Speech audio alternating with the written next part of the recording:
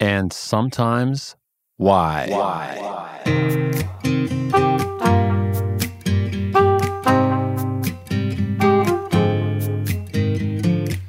Welcome, people, podcastees, citizens. Thank you so much for your ears. I'm Rob Szabo, and this is And Sometimes Why.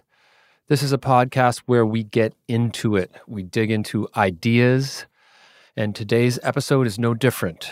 I've got someone on this episode who I'm going to have a conversation with, who I've been training with having these kinds of conversations for my entire life. Well, okay, maybe not my entire life, but at least since I was 4 years old. Yes, I'm interviewing my sister, Dr. Michelle Szabo.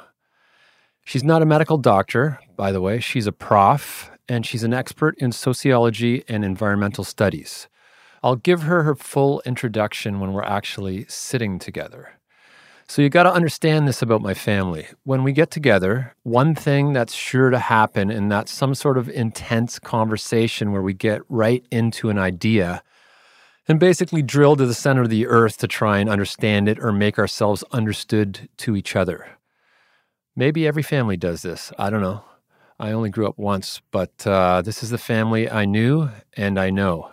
So suffice it to say that this kind of conversation comes very naturally to my sister and I. So buckle up. Here's me talking with my sister, Dr. Michelle Szabo.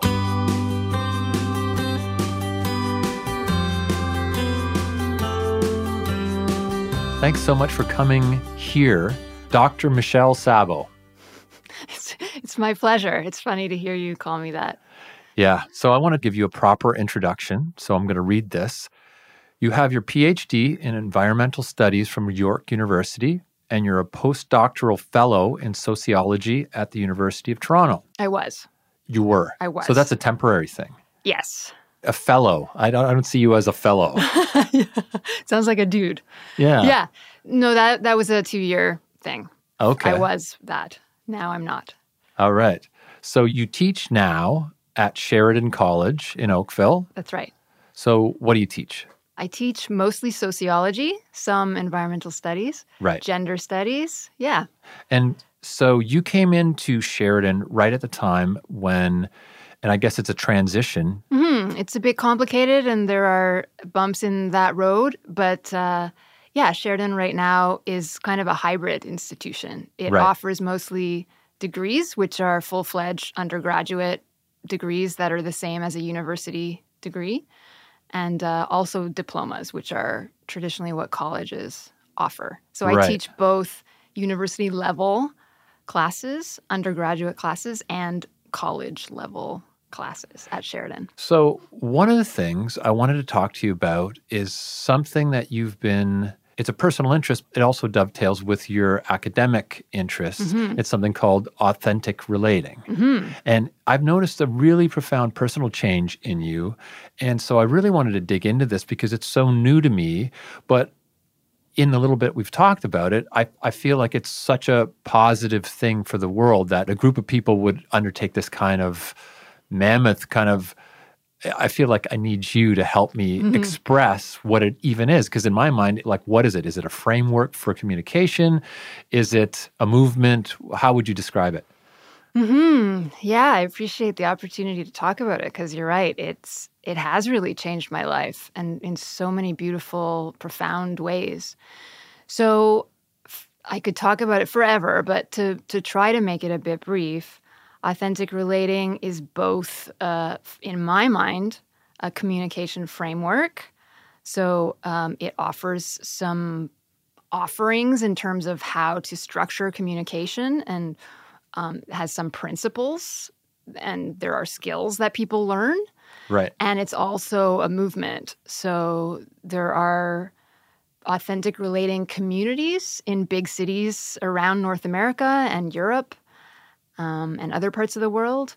And in these communities, people get together and practice authentic relating. And there are workshops and there are get-togethers and there are events. And so in Toronto, there are events at least once a week And so people get together and discover and learn the skills of these communication frameworks and explore and participate, and to the point where I've been doing it for 5-6 years now, and so it's to the point where that has become sort of part of my regular way of communicating, actually. Right. And the underlying motivation in this movement, what would you say that is?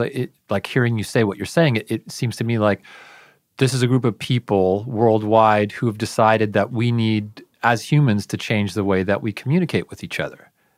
It's interesting to think about it that way. I think, yes, some people, I've met a lot of people who are very excited about the idea of bringing more authentic relating into the mainstream to offer something that we don't typically generally have, or communication skills that we don't learn elsewhere. And so, yeah, some people are really excited about that, for sure. Right. The feeling is just that what we're doing right now as a species communicating is just not working.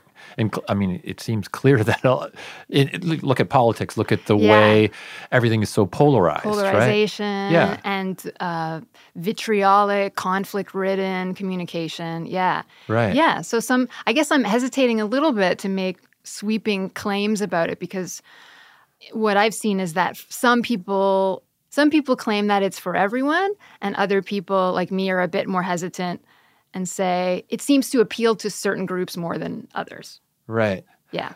Okay.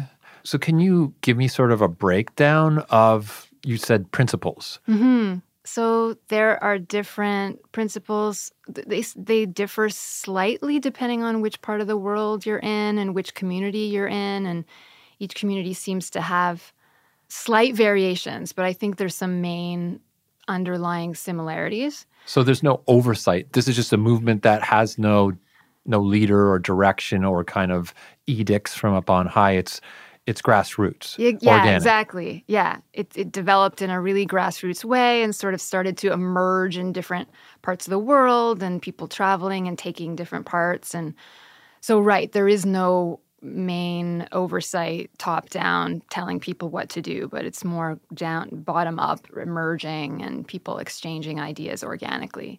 That works for me. Yeah. So I would say one of the main ideas of authentic relating that all of the flavors of it that I've encountered share is this idea of focusing on the present moment. And so maybe I'll use an explanation that I've heard before from Authentic Relating International, which is an organization in Colorado that teaches authentic relating, or authentic relating training, actually, is what they're called. And their offshoot, Authentic Relating International, is a nonprofit that I can talk about later. But the way that they frame authentic relating, one way to think about it is there are 3 levels of conversation. Okay. And so the first level is informational. We might think of it as informational. So typical small talk would be in this level. So it's just exchanging facts, basically. Right. Like, I went to this concert last night, or what I do for a living. Right. And we as a family typically disdain that kind of conversation. We're genetically programmed to have a problem with it somehow. So I can see that. Okay, so that's one level. Yeah, so that's one level. And it's funny that you say disdain. Yeah, I personally have a really hard time with small talk. And I think that's one of the reasons I'm really attracted to authentic relating, is because generally the conversation is not at that level. Okay, so the next level. The next level is personal. And so this is where you're getting a little bit more deeply into what people care about. So people's feelings about things, or what matters to them, what they care about. Mm-hmm. And so what I'm doing right now is talking about authentic relating, something that I care about. We might call this the personal level of relating.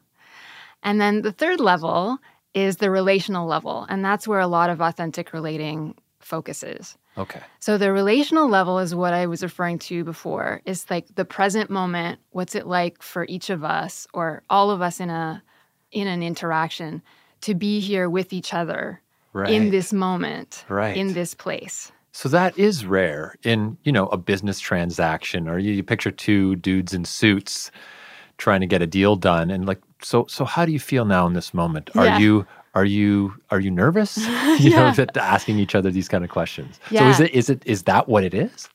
Yeah. So like we can do it right now. Do you want to? Yeah. It sounds risky to me. Well, one of the things that we talk about in authentic relating is there's a quality of aliveness to it because it's already here. It's what is already here. And so yeah, what's it like for you, Rob, to have your sister on your podcast? We're here talking to each other about authentic relating. How do you feel about that, or what comes up for you? How do I feel about it? Well, what comes up for me, the narrative that I have in my head ongoing as that the whole thing is happening is, why are we recording this? We have these kinds of discussions every time we see each other.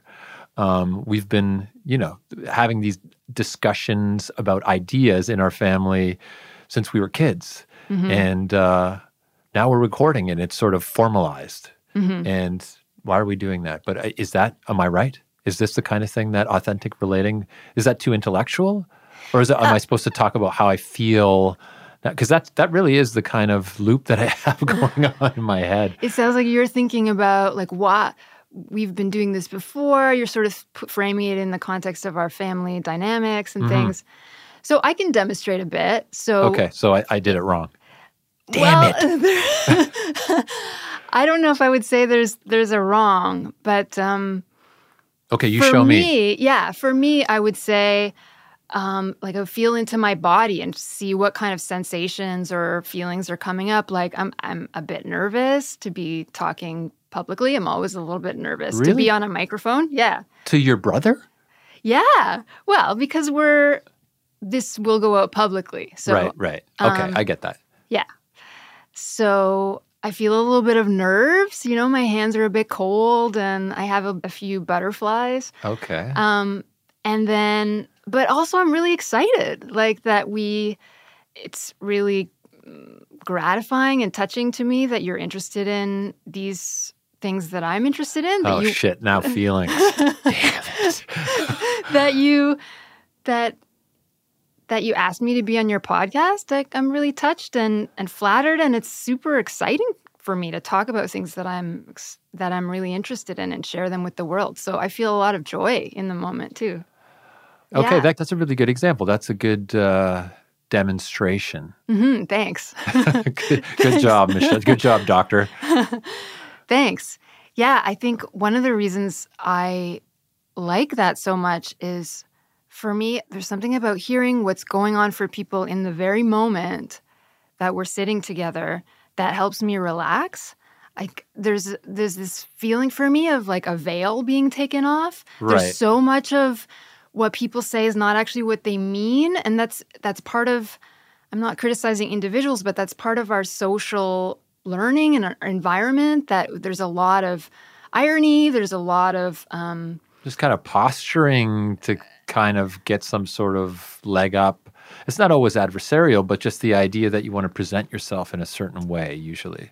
Yeah, there's this idea, these are the social conventions of how we talk. Hey, how are you? I'm fine. And so people are often not really saying how they feel. They're using words that aren't reflecting necessarily. They might be angry and pretending to smile. Right. And so when I hear how people are actually doing, and especially if I'm trying to have a conversation about a difficult topic with an intimate partner or a family member, I can immediately relax because I feel like that veil is taken off, and I get a sense of like, oh yeah, now, okay, we're being real. Like we're getting to it. Right. Yeah, that's so important. I mean, I've had that kind of feeling, and we've talked about this throughout our lives. Just regular conversation, depending on who you're with, can be so superficial. Uh-huh. And it really feels like That always bums me out so much. And I'm the guy at the party always. I mean, this is the reason I started this podcast, right? Is just to be able to have real conversations with people. Because often, let's say you're at a social gathering, a party, whatever it is, and I'm the guy who typically corners one person who I find interesting and won't let them get out until we get to this point. So I guess I'm doing authentic relating without realizing it in some way. You might be, yeah. Right. You might be. So are there other kind of principles or approaches that are core tenets of the philosophy or the approach?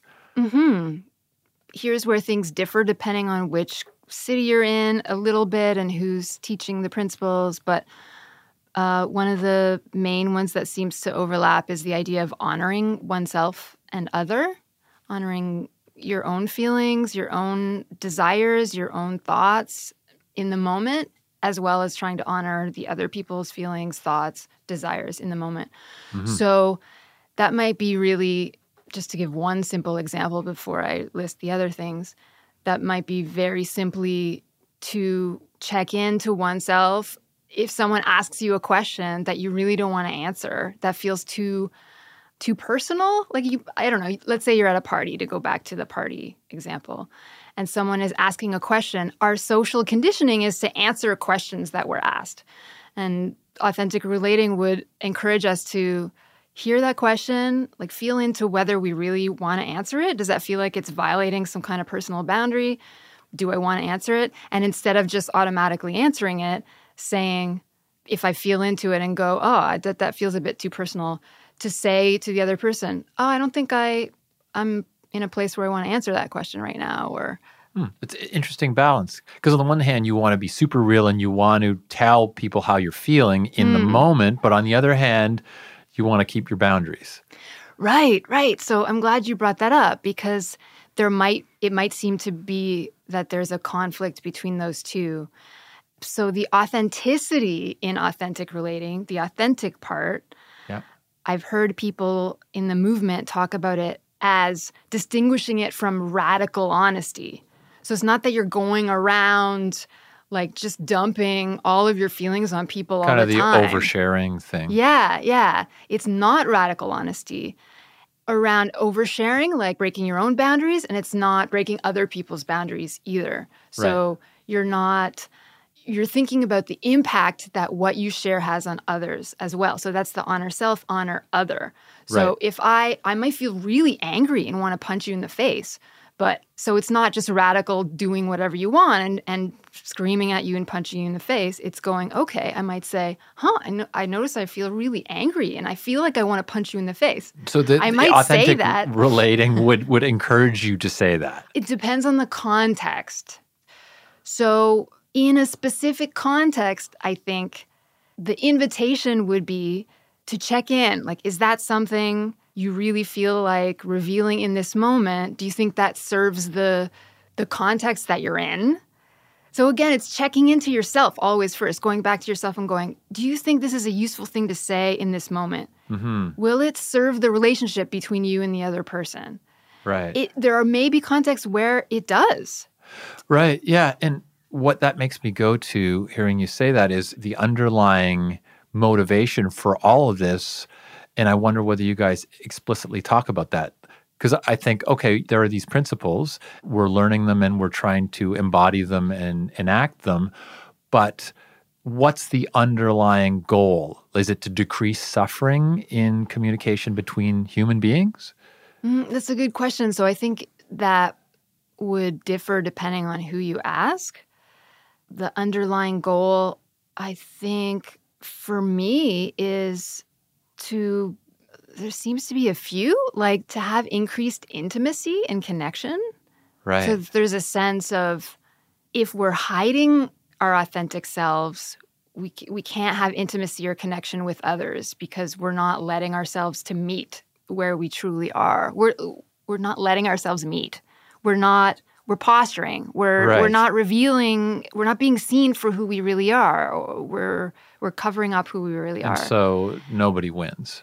Yeah. So for me, a big part of it is this idea of being seen and seeing other people for who they really are and letting go of the masks that we learn through our socialization. Right. That really resonates for me. I can totally relate to that. Mm-hmm. Yeah. So are there have we covered the principles now? So that was one, Okay. was honoring oneself and other. So I just want to make it clear about the last example. So I don't think there are many situations where someone would encourage the other person to punch them in the face. Or even to say, I feel like punching you in the face. Unless it's... It's a goofy example. Yeah. I just want to make that clear. Okay. But, so another tenet would be to own your experience. It's called Own Your Experience. So owning one's experience has been so transformational for me, has really, really changed my relationship with my feelings and with other people. Owning your experience is the idea of recognizing your feelings and realizing that your feelings are not planted there by others. So if, for example, you say something to me and I feel angry after hearing you say it. Okay. In our culture, we tend to say, that makes me really angry, what you just said. You made me really angry. Or that makes me really sad, or whatever it is. And authentic relating says that, or the owning your experience part of it, is the idea of recognizing that I have a whole history behind the interaction that I'm currently having with someone. And so this anger could be and is for sure related in many ways to all of the previous experiences I've had in my life. So it's like, I feel angry. It's not because you said that thing. It's partly related to what you said. But the large majority of where that anger comes from is my history with other people perhaps saying similar things to me. Right. And so... I think so many people could be so well served by that little concept. Yeah. It's so empowering, this idea for me. The way I first learned this was to stop using the word make in relation to feelings. Like, that makes me angry, or that makes me sad. But saying instead, when you say that, I feel Right. something. And so you own your own experience, like you were saying, and you kind of take responsibility for your... whatever you're bringing to the situation. No one can make you. Yeah, I'm not getting there.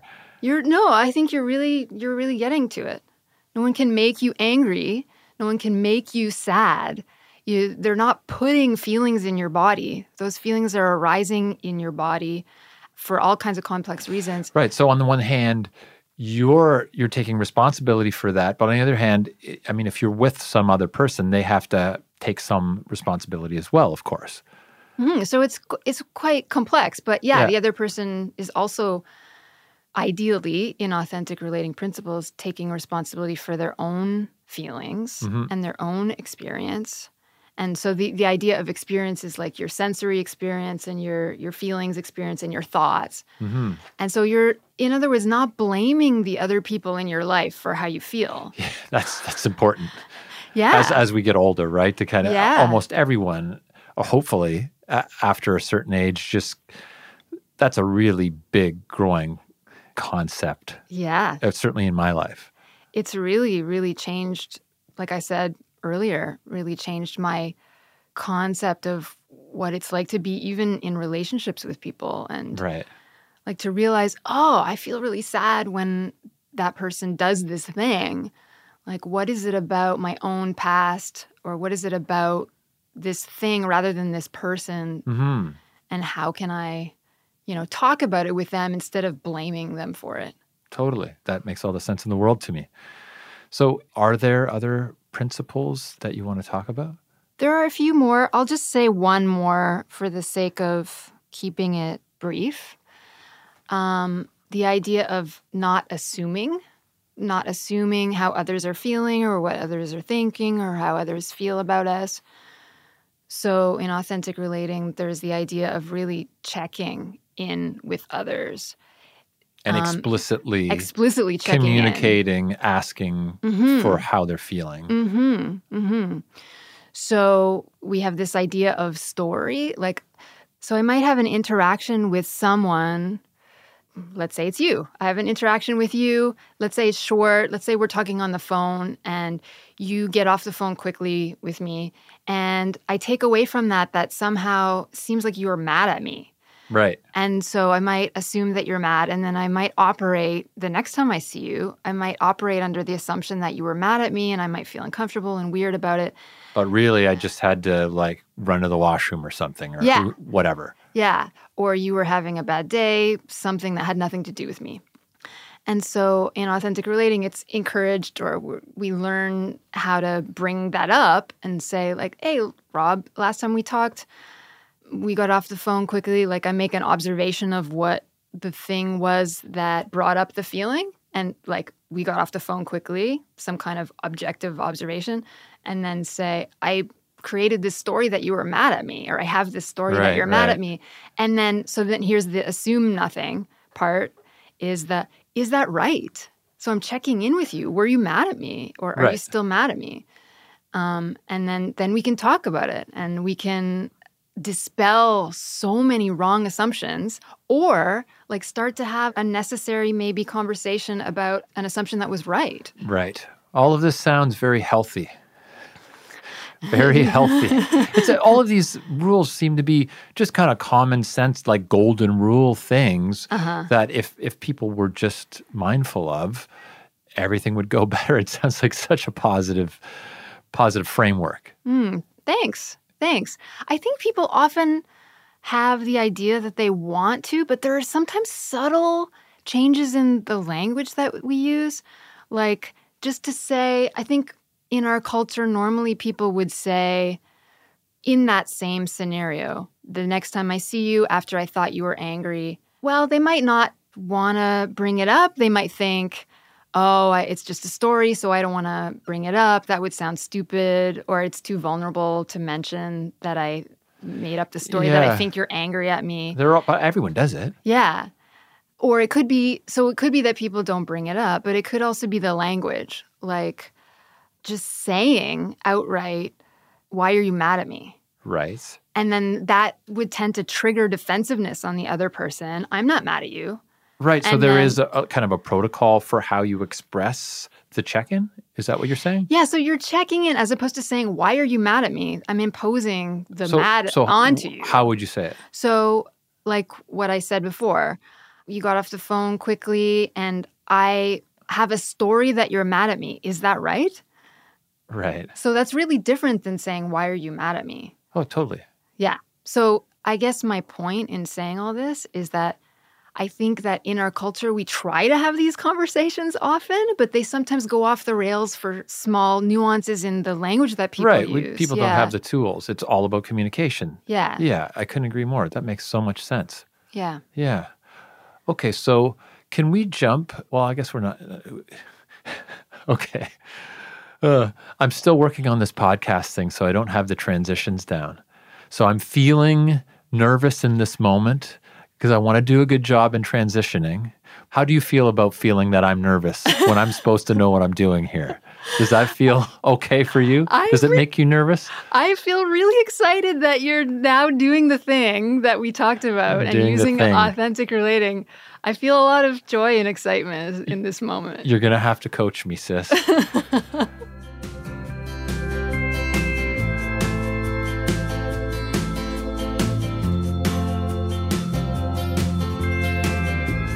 You're doing this incredible, I don't even know, study is not the right word, but you're taking authentic relating into prisons. So you went to a prison in Colorado, and this is in the introduction I was saying, it's a personal interest, but it also dovetails with your academic studies and your work as a prof. And so you went to this prison in Colorado and you had this experience, and you're now thinking about bringing authentic relating to Ontario prisons as well. So can you talk a little bit about this? Because this is so interesting to me. Clearly, you can hear me getting excited. Thanks, Rob, for asking. I'd love to talk about it. And I'm really touched again that you're so interested. It's so meaningful to me. It's one of the most meaningful things I feel like I've ever done. So I learned through Facebook actually about this organization in Colorado, an authentic relating organization, actually that I mentioned earlier, called Authentic Relating International. I saw on Facebook that they started doing this prison work. So they started bringing a 2-day authentic relating workshop into Colorado prisons and jails. Right. So I got really excited about that and just contacted them, and a lot of different things had to happen in the interim. But what ended up happening was that me and 3 friends here from Authentic Relating Toronto, the 4 of us went to Boulder and some other parts of Colorado over the summer in July, just this past July, to participate in their 2-day prison workshop and help lead it, because we're all trained authentic relators here. Right. Yeah, so we were part of this workshop in a prison in Rifle, Colorado, the Rifle Correctional Center, in the middle of the desert. So USA. Rifle. Rifle, yeah, the city is called Rifle. Right. Can you imagine? And in this, just as a funny aside, I forget if I told you this, but in Rifle, there's a famous diner where the waitresses pack guns in open holsters. They have loaded guns? They have loaded guns. I don't know if they're loaded. I think they're loaded. Yeah, I'm pretty sure they're loaded. But apparently, like, this part of Colorado is they have a proud history of gun ownership, and it's part of the West. So we went to this diner just as, like I said, as an aside, but yeah, that's it's like the middle of nowhere, very different than Boulder. Right. And Denver, yeah. Wow. That's bananas. Wow. So I had the absolute privilege to be in this prison for 2 days with the guys. So it was all male? All male men, okay. yeah, incarcerated. The people incarcerated were all men, a men's prison. Okay. And so I took part in these authentic relating activities. How did the prisoners decide to be part of it? Like, did they have a choice, or was yes, it absolutely, mandated? Yeah. So I forget how many people are in this prison. I think probably 300, 200 men. Okay. And there were, I believe, 20 of them in the workshop. And so there are several programs that are offered from the outside. There's things like AA that come in. Right. So these guys decided they wanted to be part of this. There was Wow. There were flyers that were put up, and the correctional officer let some of them know. And so they were volunteers. People who had seen the flyer had heard about it from the staff there and said, oh, this sounds like something I'd like to be involved in and like to learn and be part of. Wow, that's good. The reason I say that's good is just because, like, when you told me about this initially, the first thing I went to was, what business do a bunch of, middle-class academics have going into a prison in another country and bringing their ideas in? Yeah. Who asked you? Right? Yeah. So obviously you thought of that, and you all thought of that. What's the demographics of the prison in terms of the inmates? Is it overwhelmingly African American? The reason I say that is just because the whole U.S. prison system, as I understand it, is way overweighted with Hispanic background people and African Americans compared to the regular population. That's that the whole prison industrial system works that way. Right. So was that the case in Rifle in Colorado? Yeah, so I don't know the demographics of the Rifle prison as a whole, but that's true. I know from my sociological research and work that absolutely the prison system in Canada and in the States is overwhelmingly, disproportionately people of color and Aboriginal people, way more than they should be represented based on their percentage of the population. So it's basically you're in prison because you're Black or Native or Hispanic instead of because you're white. I know it's funny to take it to that length, but I mean, the system's set up for that to some degree, right? And it's for profit. Yeah. In the States, there's for-profit prisons for sure. I'm not sure if this one was a for-profit prison. Right. But though absolutely. And we could talk about that for a long time. Well, that's a whole other thing. But the reason I bring it up for, like, practically for your situation is I imagine being someone who's not a white person, and here comes, was it women or like your group? Yeah, so it was mainly, there were 6 of us in total, 4 from Toronto and 2 from Colorado, and 5 women and 1 man, and all white, middle So class. all white, Yeah, middle class academics, mostly not women academics, but yeah, me. coming in to this Yes. prison where it's mostly non-white people, and they'd be thinking, like, if I were one of them, I'd be thinking, like, who the fuck asked you to come here? What are you Yeah. doing here? Get out. Yeah, yeah. That's something that I thought about right away and that I was worried about. And that's a concern as someone who studies sociology, as someone who teaches sociology. That was definitely a concern of mine, and it's still a concern of mine. I don't want to be seen, and I don't want to make the mistakes of imposing my own ideas of what is good onto other people from a paternalistic kind of standpoint. And I've done a lot of research on this and have taken anti-racist, anti-oppression workshops, and I'm Right. like really doing. And I feel nervous talking about this because Right. I'm worried about fucking it up, really. Right. And But so- it obviously mattered enough to you that you wanted to go and share this, what had really improved your life. Yeah. Yeah. So the compulsion to do that, or the motivation, is an honest, giving one, as far as I can see. Yeah, Certainly knowing Thank you. Yeah. So it's a balance for me because I am worried about fucking it up, and I'm worried about being perceived as a do-gooding middle class white person imposing Right. my views on other people.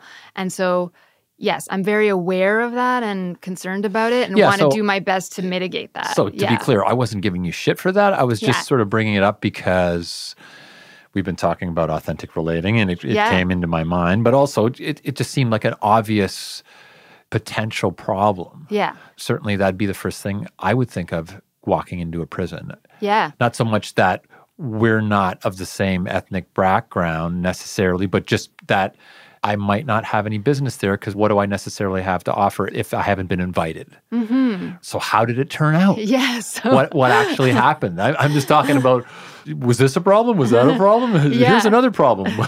Well, it's very familiar to me as an academic and as someone in our family. I think we Right. tend to think that way. Look at all the potential ways where we might be imposing on other people. Right. But yeah, I'm and continue to be aware of that and continue to want to mitigate that. So That's good to know. So you went in. yeah, so we went in. And how did it go? So it was such an incredible, moving experience for me. I remember the very first moment of setting foot in the prison. I mean, first of all, there's all kinds of rules about what you can bring in. Like you can't bring phones in. There's all kinds of restrictions on what the women can wear in a men's Right. prison. Yeah, you'd imagine that. Right? Yeah. And then You don't want to start a riot. yeah. Well, it's just natural animal instinct, right? Yeah, there's again, we could have a whole conversation about that. And I was so nervous going in, super nervous. Like, what are these guys going to think of me? This little white girl from Canada, what the fuck does she know? Right. So nervous. But as soon as they started coming in, I started to feel myself relax. They came in the room. A lot of them introduced themselves one by one and shook our hands. So right away, So like, you're they all initiated. in like kind of a meeting room. There's 5 of you. 6 of us from the outside. Yeah. And how many? And inmates? about 20. Right. Yeah. And then they came in one by one, and there's a staff member, a correctional officer also who had to be in the room at all times because there's a lot of surveillance. Sure. And so they came in one by one, Uh-huh. and some of them introduced themselves and shook our hands, which right away was so grateful for. Like, oh, okay. Okay, we're all We're good. we're all just humans. people. It's Yeah. just no big deal, even though we come from kind of different worlds. You know, Yeah. you're in prison, I'm not. Yeah. And then we had an opening circle, which from the beginning was extremely touching to me. The leader of our group introduced what we were there for and what authentic relating is. And then, as we typically do in an authentic relating event, we went around the room and shared our names. And then each person shared where they were at. So in other words, like feelings, thoughts, sensations. Like we were talking about Yeah. earlier. Right. Yeah. And did they pick up on that And right they away? were- They were into it? They were into it. I mean, the 6 of us went first. So I think that set a context where we all kind of made ourselves vulnerable by sharing our own feelings. But you can see why I asked, because the stereotype of a toughened inmate would be like that's the last thing you would hear them say, right? Yeah, of course, and for very good reason. Like, they're in danger. Well, yeah, they got to protect themselves. It's survival, right? Survival, absolutely, absolutely. So I was so taken aback from the very start, where the 6 of us opened up, shared why we were there and our names, and then a lot of them shared very similar things, like, I feel really nervous, I don't know what this is about. So again, like I mentioned earlier, I started to relax as soon as I heard where they were at, them sharing their feelings, feeling, like, okay, we're all humans here with feelings. Right. So that's authentic relating at work. That's what it's supposed to do. Yeah. Fantastic.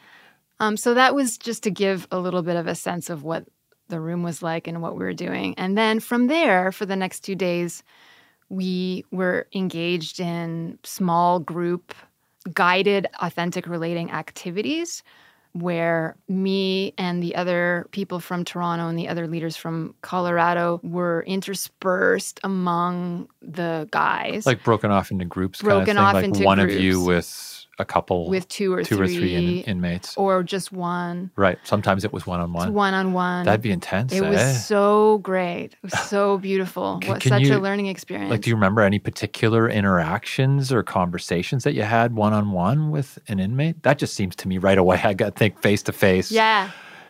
Wow. Yeah. Like, what I'm imagining is, wow, what actually happened? Yeah, there's so many beautiful memories I have.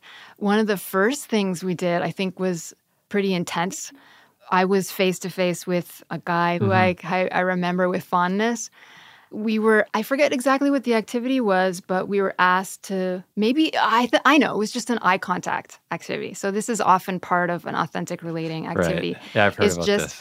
Just stand face-to-face with your partner, whatever distance you want to stand from them that feels comfortable, but where you can see their eyes.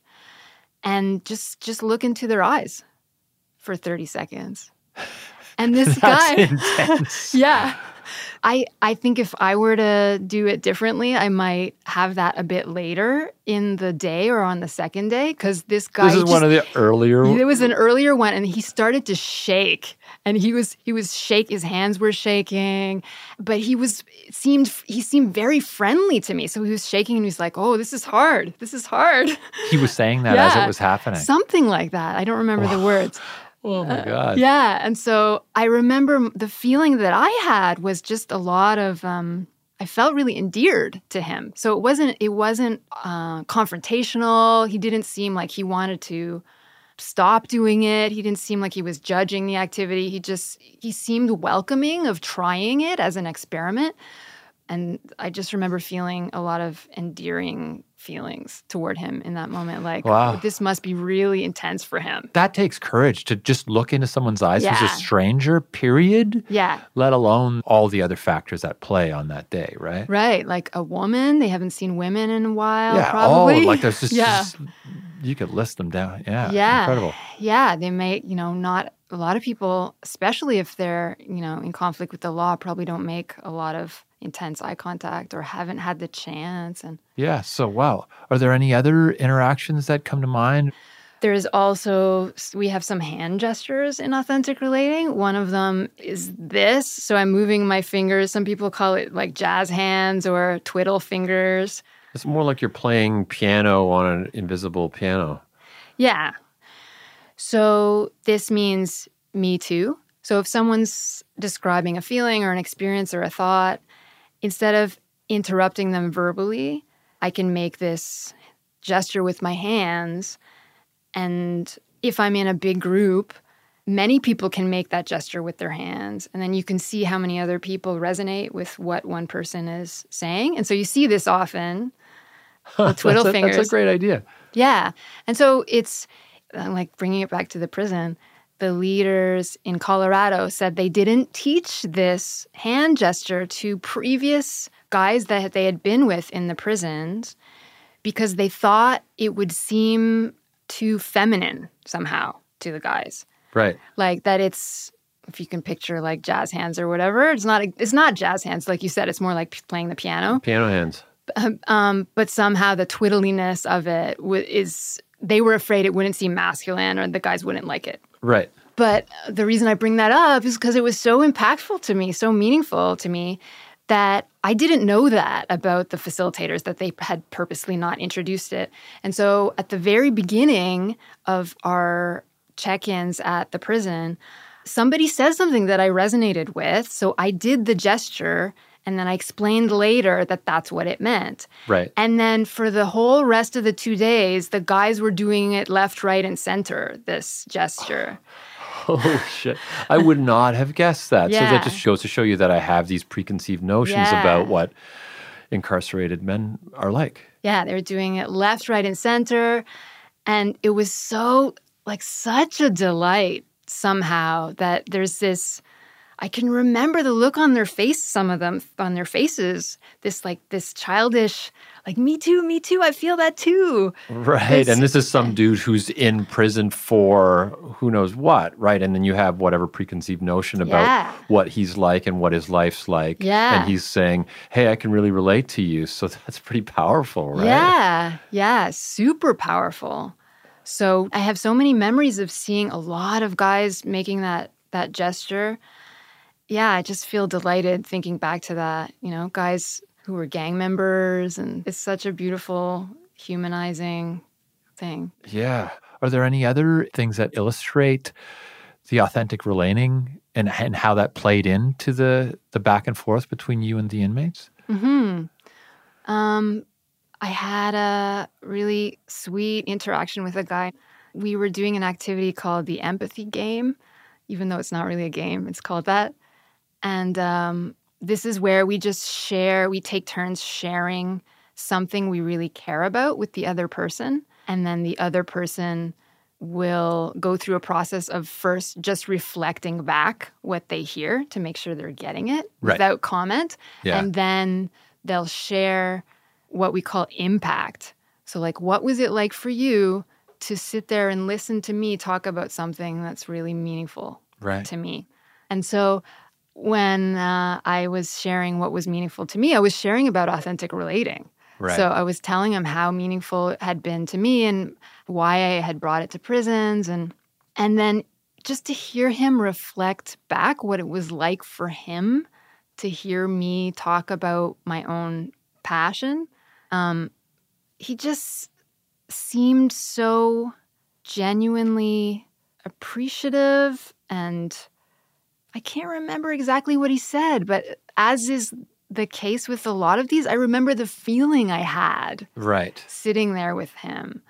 Just felt so, I had this sense of real connection and real open-heartedness and tenderness sitting across from this guy who's, been incarcerated. Right.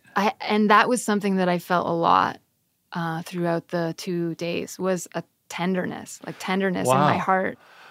Wow. Yeah. So did you get a sense when you were leaving or at points throughout the couple days of what the experience was like for them? I mean, you were just describing that a little bit, but did anyone explicitly say one thing or another of the inmates, I mean? Yeah. So one thing that comes to mind right away is, so there's no hugging, there's no physical contact. Right. That was the rule. But one of the guys made a point of hugging us all sort of surreptitiously before leaving. And I can't remember what he said, but I was just really touched by that. I don't think he would have pretended to hug us for some ulterior motive. Right. Like, it seemed like he really felt whatever. Some connection that he wanted to hug us before leaving. Right.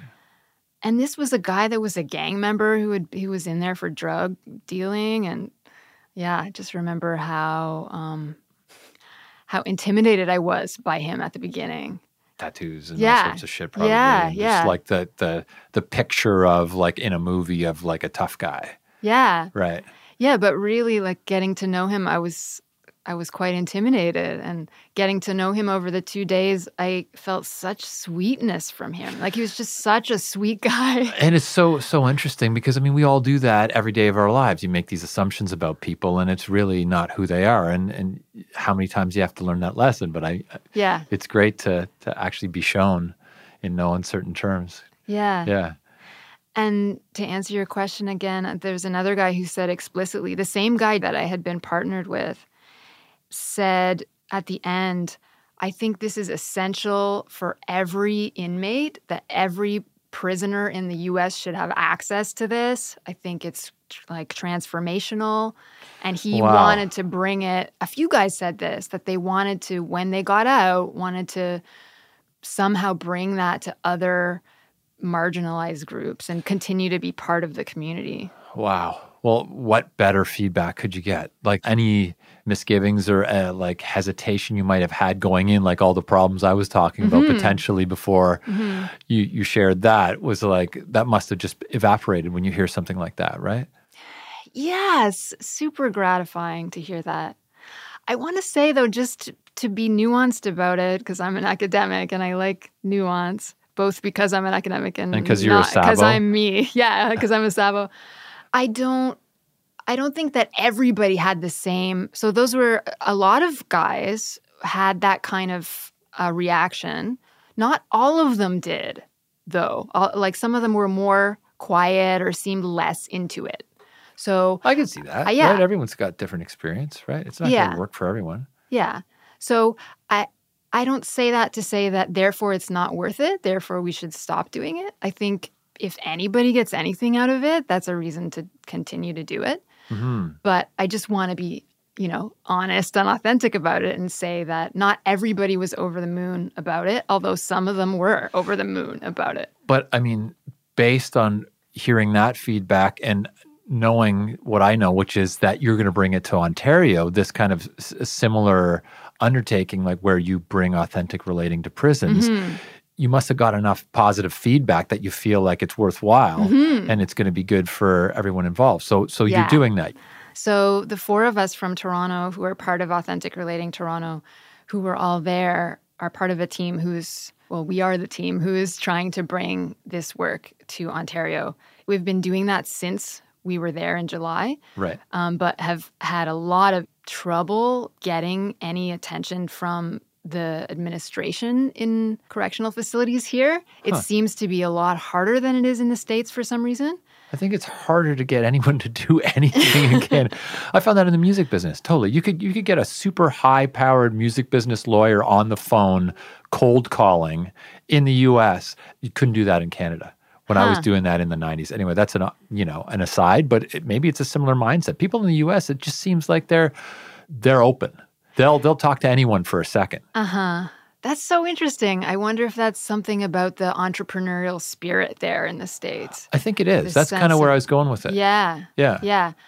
So they said that they were basically cold calling prisons from the beginning when they started, and they only, in Colorado, I mean. So this original organization in Colorado started about 1.5 years ago or 2 years ago, and they were just cold calling prisons, and they're now in, I think, 5 prisons across the state, and had recently had a meeting with the top of the Department of Corrections. So like they're really getting somewhere. And we have talked to, 50 different places here in Ontario, and nothing so far. So yeah, there's something going on.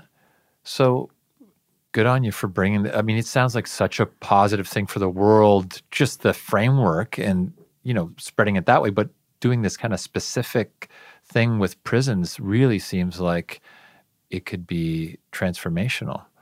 Thanks. So yeah, I'm proud of you, sis. Thanks, Rob. Yeah, we're not giving up yet. And also, I'll quickly mention that I'm, like you alluded to before, I'm bringing this into my academic work. So I have applied for a grant to do some research on the outcomes of this. And so hopefully through that grant, we might have a little bit more leverage. If I say I have this research grant. And these are the outcomes when you take on a project like this. Yeah, and this is the feedback. Right. They might be more open to letting us come in. And just to be clear, we're coming in as volunteers. So we're not saying pay us money to do this. We're saying, will you let us volunteer to offer this to some of your incarcerated people. And just because it's good for the world. Yeah. Why are you doing it? Why is bringing authentic relating to prisons important to you? I really like that question. It feels, first of all, just for selfish reasons, it feels just so meaningful to me. Like just what you get out of it when you're doing it. To feel like what I'm offering can make a difference in someone's life, could potentially make a difference in someone's life, could potentially, even for a moment, have someone who might have been really beaten down by life or really unfairly treated or really had their ass kicked by life, to have them just feel seen or feel heard or feel like their story is important to someone. To me, that's extremely meaningful.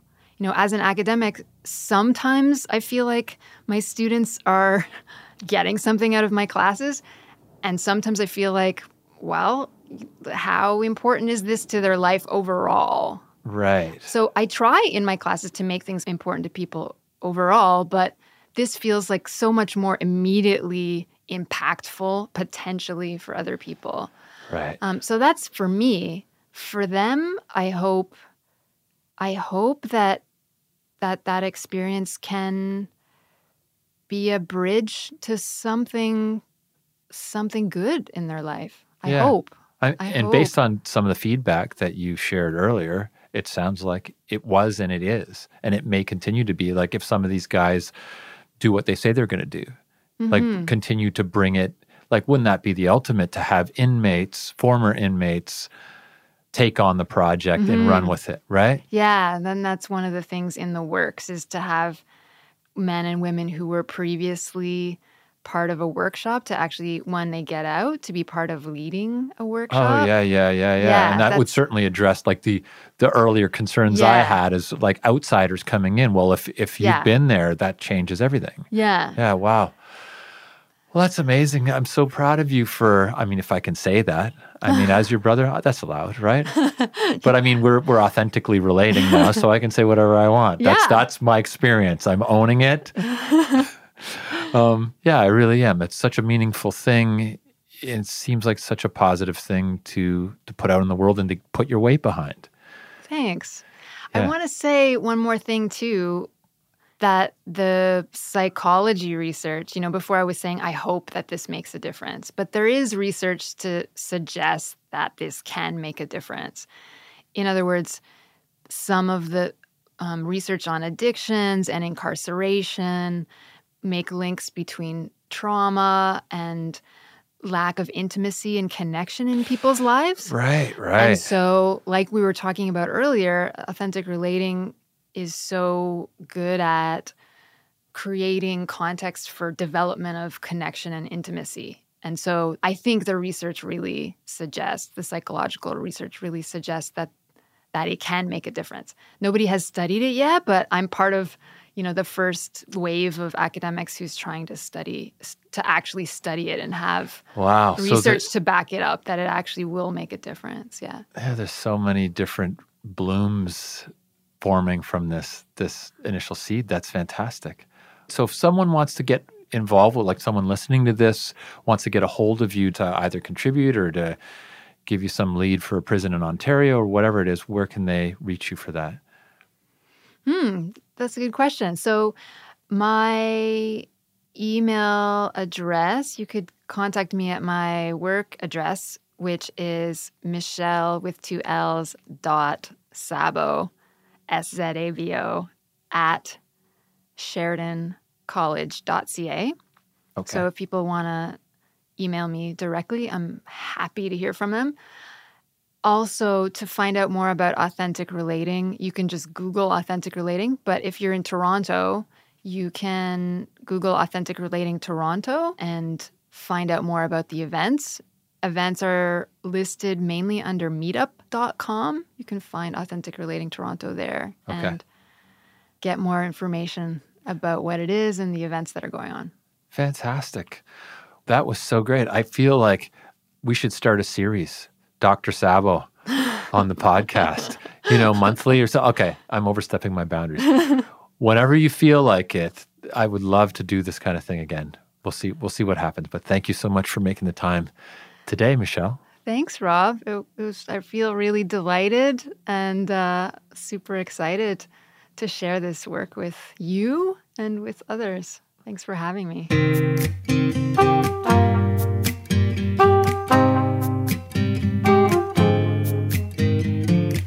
All right. What do you think of that? Man, I'm so proud of my sister. She's so fantastic. I just can't say enough about her and about how much I learn from her. She gives me so much insight into so many different things, and I just can't thank her enough. Okay, I got to get a hold of myself here. Okay, here's something important that I want you all to know about, and this is the And Sometimes Why pod email address. So I want to hear from you about some of the ideas we've been discussing on this episode or any of the other episodes. Did anything hit you? Were any of these ideas something that you wanted to weigh in on? If so, drop me an email at andsometimeswhypod@gmail.com. All one word.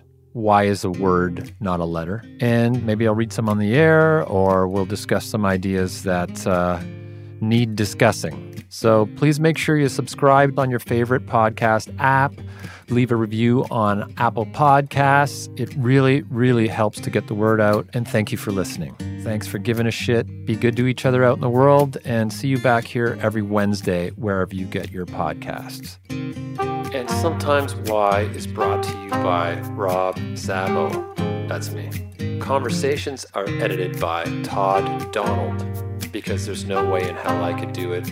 I'm so grateful to Todd.